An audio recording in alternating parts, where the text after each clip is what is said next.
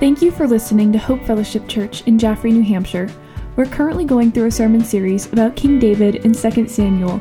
David was a shadow of Jesus, the King of Kings who had come to save us from our sin and offer us eternal life.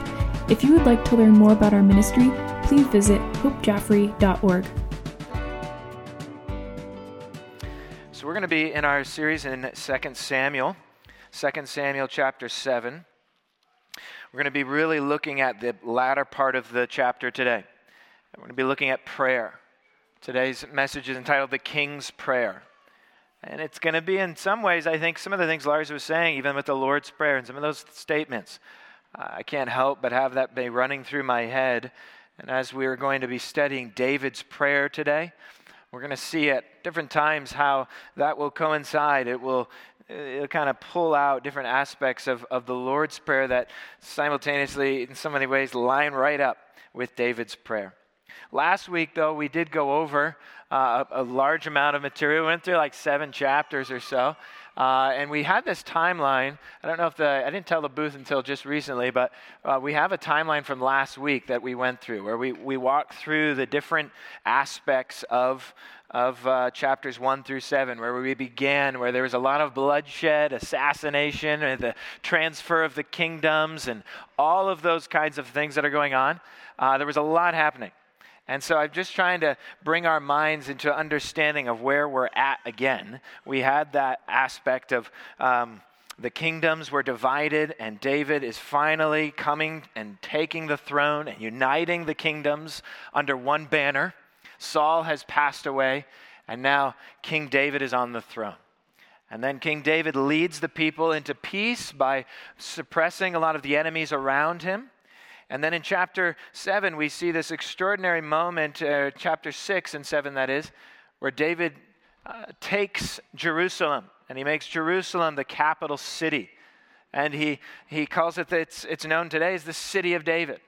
And we remarked at how through history, oh, look at that, there it is, look at that. We see the city of David, and that aspect where he takes Jerusalem, and throughout the history of the Bible, we see so much takes place on the Temple Mount there. So much takes place in Jerusalem. In fact, some of you have relatives who are just coming back from Israel right now. There's a trip that was experiencing Israel over the last couple of days, or week, I guess, or so in Israel. And they were, I saw pictures of different friends that were over there sharing photos of Jerusalem and all the events that took place there. And it's so cool to travel and be there in real life. So neat. But when you read about it, David takes Jerusalem. He makes it the capital city. He actually takes it by going through the tunnels or the waterways, which you can still go in through today. Hezekiah's tunnel and all these kinds of things. But he makes this the headquarters. And then he brings the Ark of the Covenant up onto the Temple Mount, and he restores the worship. Remember, it was misused at time, for they brought the ark on a cart, and Uzzah tries to stop it from falling and is struck dead. And this moment of holiness, of striking fear into the people of God, of the greatness of God, is presented to them. Then the sacrifice is restored and worship is renewed, and David is dancing in front of the ark. There's worship and praise and instruments and music and singing and praise and trumpets being blown as the Ark of the Covenant, the presence of God, comes into the city of Jerusalem. A tent is set up, a tabernacle of sorts, and they set it up there, and there's this for the first time in a long time, there's a sense of peace. The people of God are united. There's a leader who's pure and righteously sitting before God and seeking His will. There's no longer this civil war and backstabbing going on. Now we know from the storyline this will be short-lived as things will go in one direction. But what we see is this pinnacle. We see David on that mountain. We see him on the Temple Mount, on Mount Moriah, Mount Zion, whatever you want to call it, variety of names. And we see that one day the final David, the final anointed one, the final Messiah will come to that mountain again on Palm Sunday. And he will ride in on a donkey. And eventually he will be crucified on the Temple Mount outside the city there, on Jerusalem, right outside the city walls and Golgotha. They'll take the cross in that same location. And it's through all of that's in the backdrop of our mind. Because what I want to do is actually read some of 2 Samuel 7. I'm going to hop around here. We're really going to focus on the latter part of it, like I said. But I want to read is 2 Samuel 7, verse 1. And you'll notice some of the phrasing here is God speaking to David here in a moment by giving him a covenant and a promise.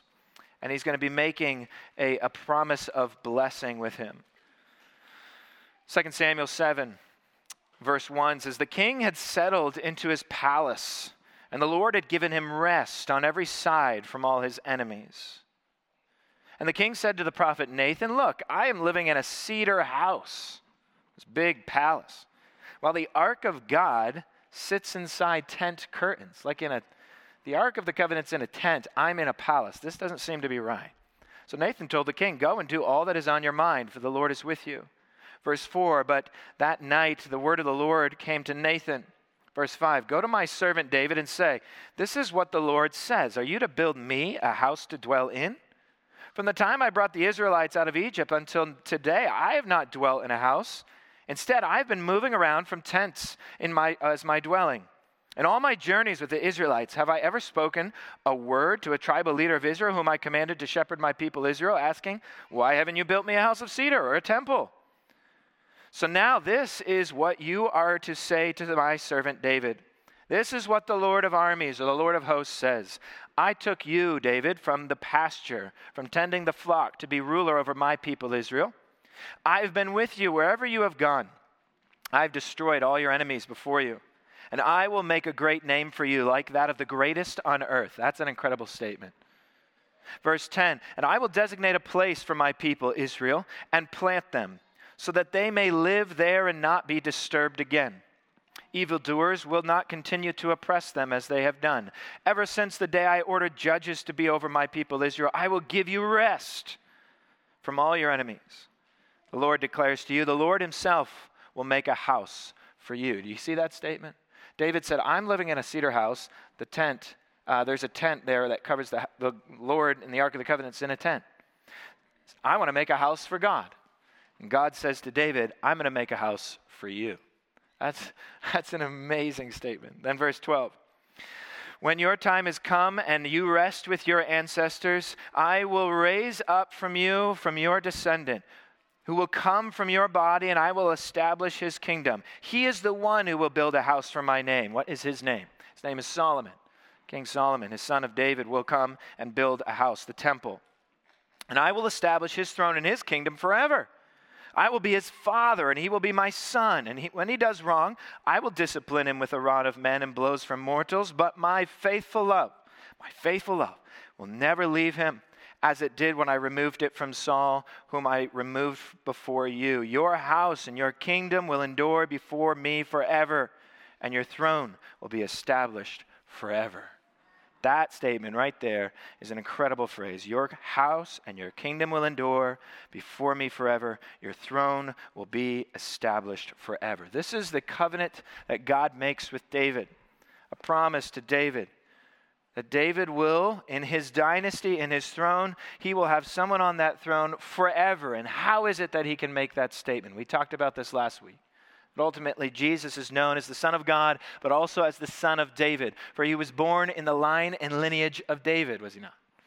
In the city of David, in Bethlehem, and in Jerusalem, he takes this place. In all of these kinds of ways, right? We see all of these things coming together in the New Testament.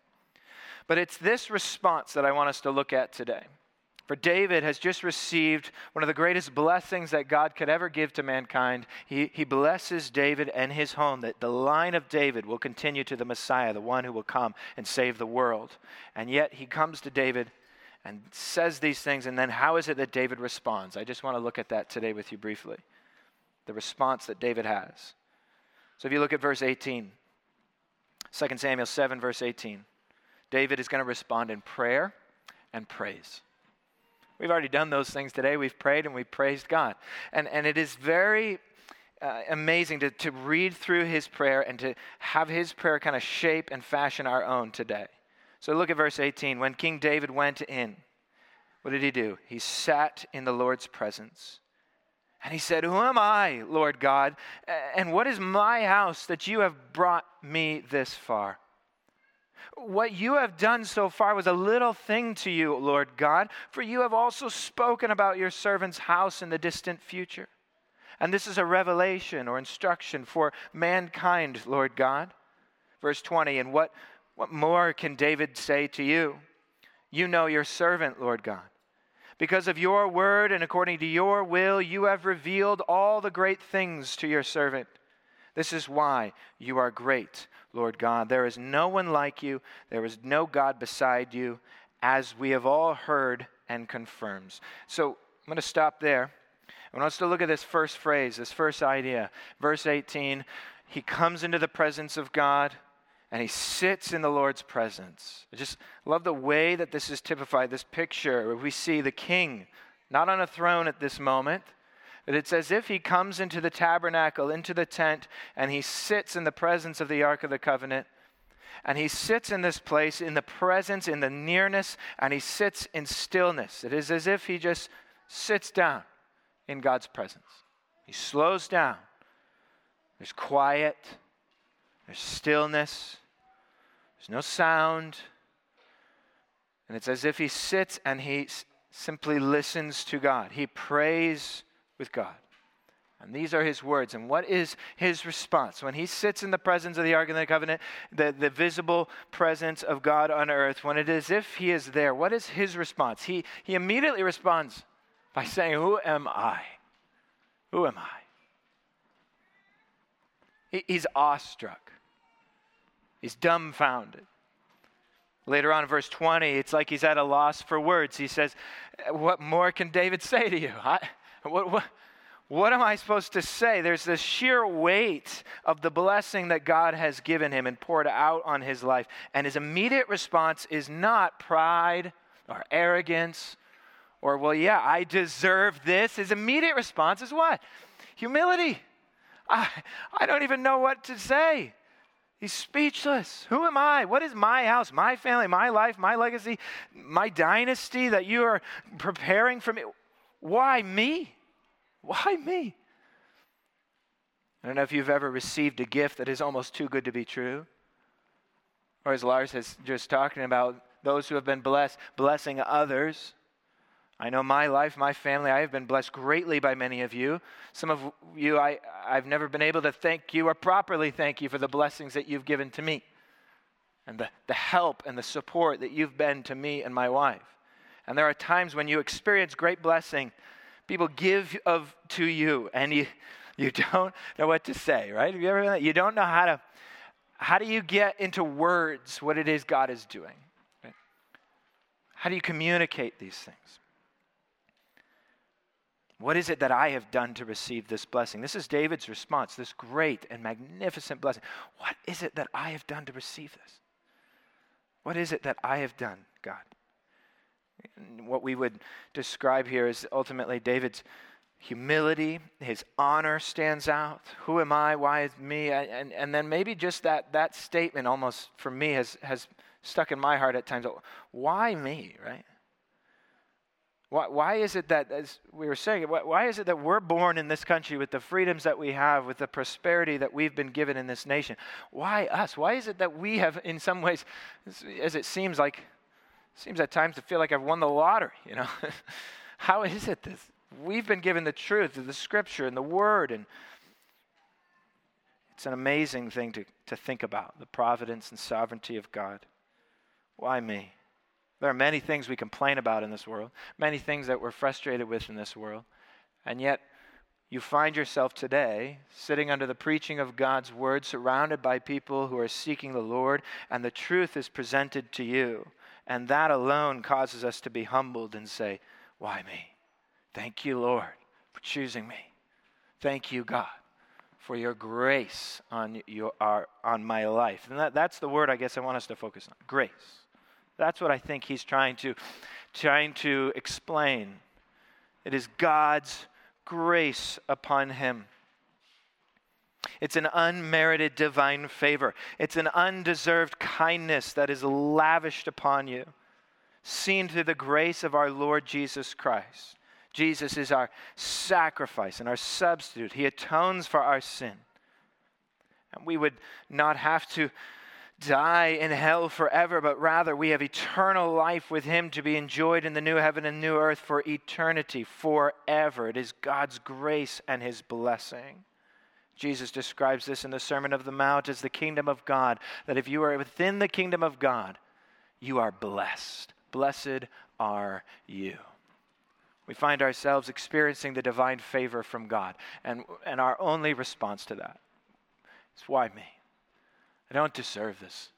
Isaiah finds himself in the presence of God, and he says, woe is me. I am a man undone with unclean lips. It's as if he is in awe, as if the holiness of God is before him, and he knows that he is unworthy. Who am I? We would talk about this idea as James 1:16. We looked at this in Christmas time. It is from his fullness that we have all received grace upon grace. It is in James where we just see that it says, but he gives more grace. It is as Paul talks about in 1 Corinthians 15 where he says, for I am the least of the apostles, not worthy to be called an apostle, because I persecuted the church of God. But by the grace of God, I am what I am. And his grace toward me was not in vain. On the contrary, I worked harder than any of them. Yet not I, but the grace of God that was with me. Amazing, right? We know of that statement that many times you'll hear people say, there, but for the grace of God go I. But for the grace of God, I could be right there. But it's only by God's grace that I'm not. You sit here today because of God's grace upon your life. It brings and exudes in our life the desire to praise and desire to lift him up and to be thankful for all he's done for us. By the grace of God, I am what I am. His grace toward me is not in vain. For it is God's grace that is within me, not me. David knows that he is only here in this position by God's grace, yet David has responded in righteousness and in obedience. He has passed the test. He has resisted temptation that has been put in front of his way, and he is filled with the Spirit and walking in his way. And so we cannot deny God's guiding hand and leading David at every step of the way. In a similar manner, our desire to follow the Lord with our lives, resist temptation, respond in obedience and in holiness, and watch God's grace and Spirit fill us and take care of us. And yet I love David's heart in this. He begins in verse 18, sitting in the presence of God. Who am I? And then what does he say? Lord God. And what is my house that you've brought me thus far? Verse 19, he says, for you also have spoken about your servant's house. Then verse 20, you know your servant, Lord God. Then verse 21, you revealed all these great things to your servant. You'll find 10 times in this short little prayer, David will refer to himself as a servant. He's the king of Israel. Don't you know who I am? David responds in the exact opposite way. Who am I? I'm your servant. That's all I am. I am your servant. And he refers to himself as a servant, and he refers to God as master. You'll see I think it's almost 10 times in this little passage, he'll say, Lord God, Lord God, Lord God, Lord God. He says it over and over. And he says, Lord is the word Adonai there, this sense of master. Then the word God, you'll see in many of your translations, will be capitalized. All the letters will be capitalized, G-O-D. That refers to, when they're all capitalized, whether it's Lord or God, all capitalized, refers to Yahweh. The tetragrammaton, Y-H-W-H. I am that I am. God's personal name that he has revealed to Israel. So it is God is our master. So David says, I am your servant, you are my master, yet you are my personal God, the one who I know and the one who knows me. You are Yahweh. Yahweh. And it is to that master and to that Yahweh, that Lord God that he prays. And in verse 21, he says, it is all of these things are welled up within me. He says, because of your word and according to your will. You see that? Verse 21, according to your will. Does that sound familiar? Right? Does that familiar? Your kingdom come, your will be done, right? Here, David says the same thing. It's according to your will. I think we've remarked last week as we were focusing on that phrase, but your will, those have got to be some of the hardest words to pray, are they not? I mean, it's one thing to say your will be done when the situation is already working in your favor or the way you want it to work out. But what if it's literally saying the opposite of just saying your will, not mine. Your kingdom, not mine. That surrender, as Lars was talking about it, that life surrendered, like that submission, that humility that's not easy. I don't know if you can come up with the most difficult words to pray in the Lord's Prayer, but those have got to be on the top of the list. To pray, your kingdom come, your will be done. To pray, like David says, according to your will. Jesus says this in the garden. Father, if this cannot pass away from me, I will drink it. May your will be done. I will take of this cup. May your will be done, Jesus says. And so it's so much that I would say that in our prayers, when we pray in this manner, in this way, sitting in stillness, in quietness. I actually saw online this week, they did a study on young professionals coming right out of college. And I think that I saw online, I don't know where, I don't know the reference, so forgive me if it's not completely accurate, but they said it was 580 young professionals right out of college that they were studying, and that almost every single one of them were qualified for a fear of quiet, a fear of stillness, a fear of no noise. I don't know what the term was that they used, but it was this literal, they have struggle and they fear quiet. Maybe that's like you. I don't know. Your life is, the radio's going, the earbuds are going, the podcast is going, the music is going.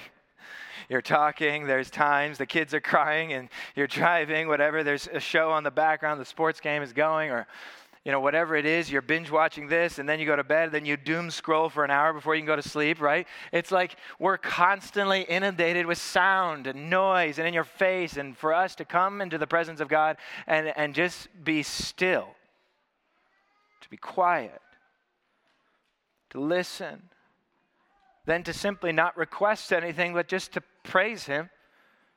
This is a difficult thing. This is a habit, a lifestyle, a way of prayer that I will admit is a struggle for me.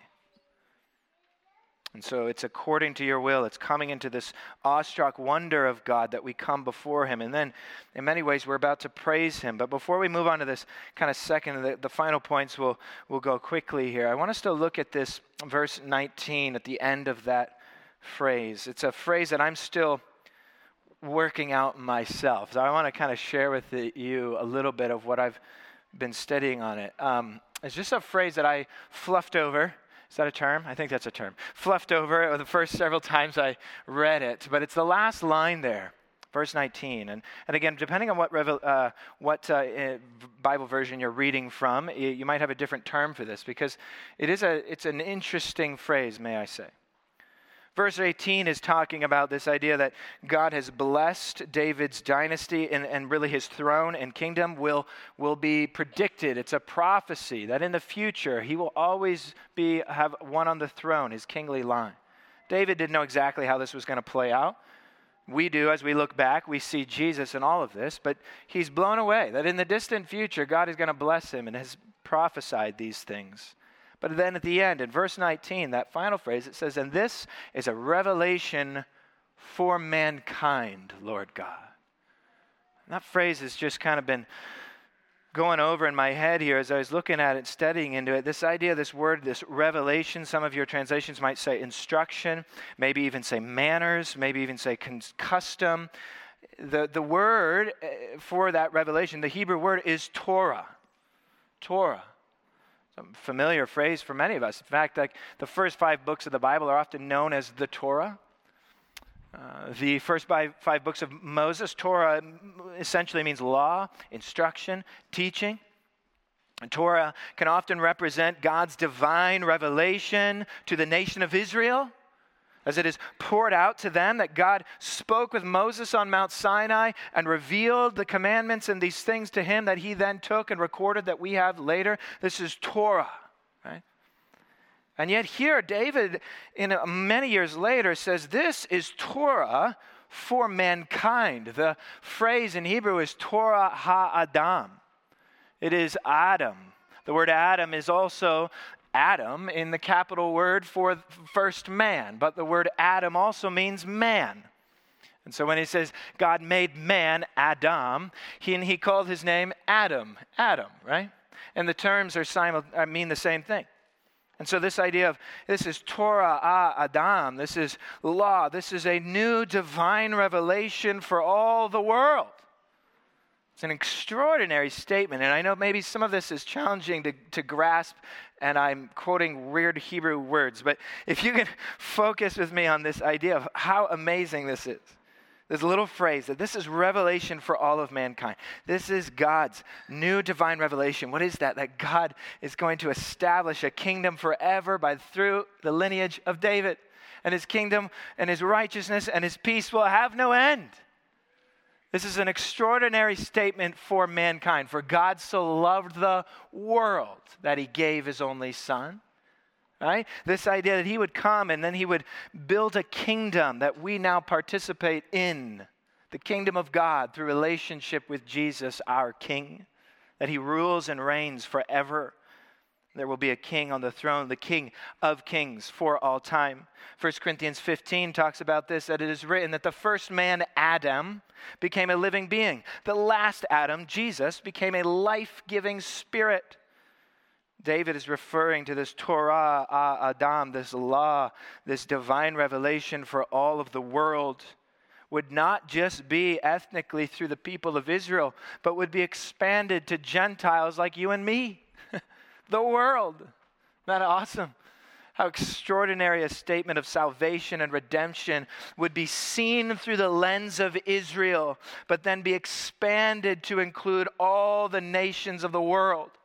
That this gospel message, that this kingdom would not just be temporary, but it would be eternal, and it would include all tribes, tongues, and languages. That one day in heaven, we will sing to God in every language known to man. People of all skin colors and all backgrounds and all places of the world will gather to praise the King of Kings. And in a little tiny statement like this, when David says, this is new revelation for the whole world. And no, he maybe did not fully understand everything that we see, that we can look back in through all of the New Testament. But this is in some ways David's new Torah, this new humanity. The Son of David would one day come, the Messiah, the final anointed one, Jesus Christ himself. This is prophesied centuries before. Centuries before. And what I want to do is look into this final section here, really, I guess these final two sections, but you'll see how they work together. But in verse 22, let's read. It says, this is why you are great. Look at this. This is why you are great, Lord God. There is no one like you. There is no God besides you. For all we have heard confirms this. And look at verse 23. We get this snippet of history. And who is like your people Israel? God came to one nation on earth in order to redeem a people for himself, to make a name for himself, to perform for them great and awesome acts. Driving out nations and their gods before your people, you redeemed for yourself from Egypt. You established your people Israel to be your own people forever, and the Lord hath become their God. The Lord God may fulfill promises forever that you have made to your servant in this house. Do as you have promised, he says. Look at verse 22. In some ways he says, you're great. This is why you are great. Why are you great? Because there's nobody like you. As we pray in the Lord's Prayer, hallowed be thy name. Hallowed. That God's name would be hallowed. Somebody shared with me a joke today, and it said, what's God's name? And they said, his name is Howard, right? Howard be thy name, right? No, it's not Howard. It's hallowed. And what does hallowed mean? Hallowed means this extraordinary holiness, this reputation that there is no one like you, a unique reputation of God. It is hallowed. It almost as if God's holiness echoes throughout the world. His name is hallowed. His greatness is hallowed. It is extraordinarily great. And that's what he's trying to say, that there's no one like you. There's no God besides you. There's nothing else, that you are set apart and wholly distinct. Holy, holy, holy is the Lord God Almighty. That is an extraordinary reputation. And that reputation is so great that it is hallowed. The Ark of the Covenant had that reputation in its sense, that it had power and it was the sense of awe. And then you have hallowed, or you've set apart this special nation. Who is that nation? Well, he's the king of that nation. Verse 23, the king of Israel. God came to one nation on earth. He didn't come to Finland, right? He didn't come to Germany. He didn't come to Australia or whatever nation he didn't come to the United States of America. I know that shocks us sometimes, right? He came to Israel. Isn't that extraordinary? And he came to Israel in a certain time, in a certain way, in a certain place. And the Bible actually says when the fullness of time had come, God sent forth his son, right? And it's so as when that time was right, and yet he had been preparing the way for centuries so that the people of Israel would be the vehicle to deliver the Savior of the world for the entire world. For himself, really it says this phrase multiple times in verse 23, unless we think that we're always the center of the story, for this prayer is directed to God, you can tell. For verse 23, you'll see he came right to redeem a people for himself, to make a name for himself, and then the ending there, you redeemed for yourself from Egypt. This is for God and God's glory. He drove out the gods of Egypt through the 10 plagues. He put down the Dagons and the Baals. And he is elevated and exalted above for the glory of God and for him alone, to redeem a people for himself. And then it says not only for himself, but we are his people. Right? And he is our God. Verse 24, you establish your people Israel to be your own people forever, and you, Lord, have become their God. It's an incredible statement. It's an incredible statement.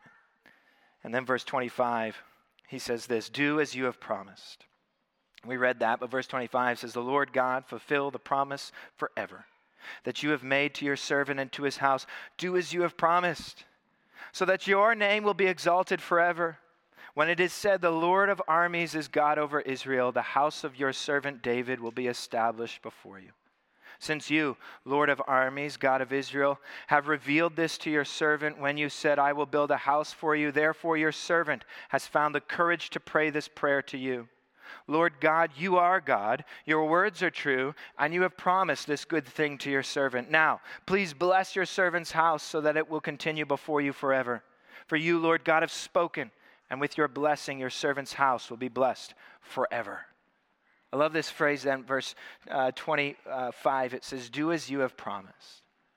In some sense, David is praying the promises of God back to him. He's holding on to the promises of God. God, you have said you will do this. Do as you have promised. This is a pattern we find throughout the scripture. Do you remember when Moses intercedes for the people? The golden calf incident. They come down and the people are worshiping a golden calf while David is meeting with Yahweh on top of the mountain. Needless to say, God's not very pleased with this. He says he's going to destroy them, and Moses intercedes. He mediates for the people and says, do not do this. Don't do this. We don't have time to look at the passage, but essentially he says, don't do this. You promised to rescue them. You promised to make a great nation out of them. And what will the surrounding nations say? That you saved the people out of Egypt just to destroy them in the wilderness? This is what Moses says to God. What does God do? The word, and it's a very challenging theological discussion, but it says God relents. God relents. We see this again in Nehemiah. For the struggling Jerusalem, he prays that God will remember his promise that he made to Moses and not destroy the city and the people now. Nehemiah prays to God. Nehemiah in chapter 1 and verse 9, he does it again. And then Daniel asks God to deliver the Jews after the 70 years of exile, after reading Jeremiah's promise that God would deliver the Jews after this time. You promised, would you do what you have promised? And so often I think prayer is simply knowing the promises of God, finding them in His Word, and praying to Him the promises that we believe by faith. Lord, give us this day our daily bread. You have promised to provide for your people. You have promised to give me everything I need. Lord, whatever it is in front of me, give me this day our daily bread. But as Lars said, we don't come to Him with that first. We come to Him knowing, who am I? Our Father, you're our King. Hallowed be your name. Your kingdom come, your will be done. But Lord, give me my day, our daily bread. I have bills I need to pay. I need food on my table. I need to provide for my children. Lord, help me. We pray to Him in faith, knowing He loves to hear our responses in that. He loves to give, as Lord said, pouring out these blessings. All good gifts come from the Father of lights. They coming down to us and His people. He pours them out upon us. It's in this prayer that we pray with urgency. We pray, forgive us our trespasses. You've promised to forgive me. You forgive me. You have promised that through Son Jesus, through His blood. You have promised to take my sins and nail them to the cross.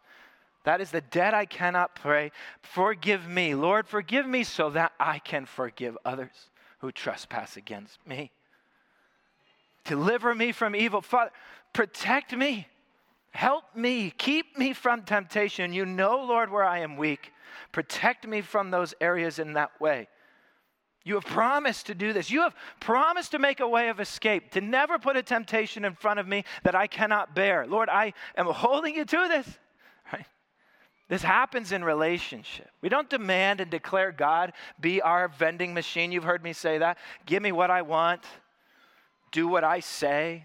That's not how we have a relationship with God. But we also don't have a relationship with God that we cower in the corner constantly, fearing His constant lightning. He's a good God and He is your Father, and He wants to bless you. He wants to give you what you need. And so we pray to Him in that way. We pray these words, Lord, you are God. Do as you have promised. Verse 28, you are God, your words are true, you have promised this. I love that. You see that? Verse 28. This is, in some ways, I think where David gets the courage to pray. And I want to close with this. You guys see that in verse 20? I'm getting confused here. Verse 27 and 28. The end of verse 27, it says, your servant has found the courage to pray these things to you. And then what are those things? He says, your word is true. You've promised this, and you're good. You ever find that is the challenge at times? Does it take courage to pray? Does it take courage to come into His presence and sit before Him and humbly admit that you don't have all your stuff together and you don't have all that you need for whatever it might be, and you need to come before the throne to receive help in time of need? It takes a lot of humility, and I dare say it takes a lot of courage. I want to encourage you today to pray.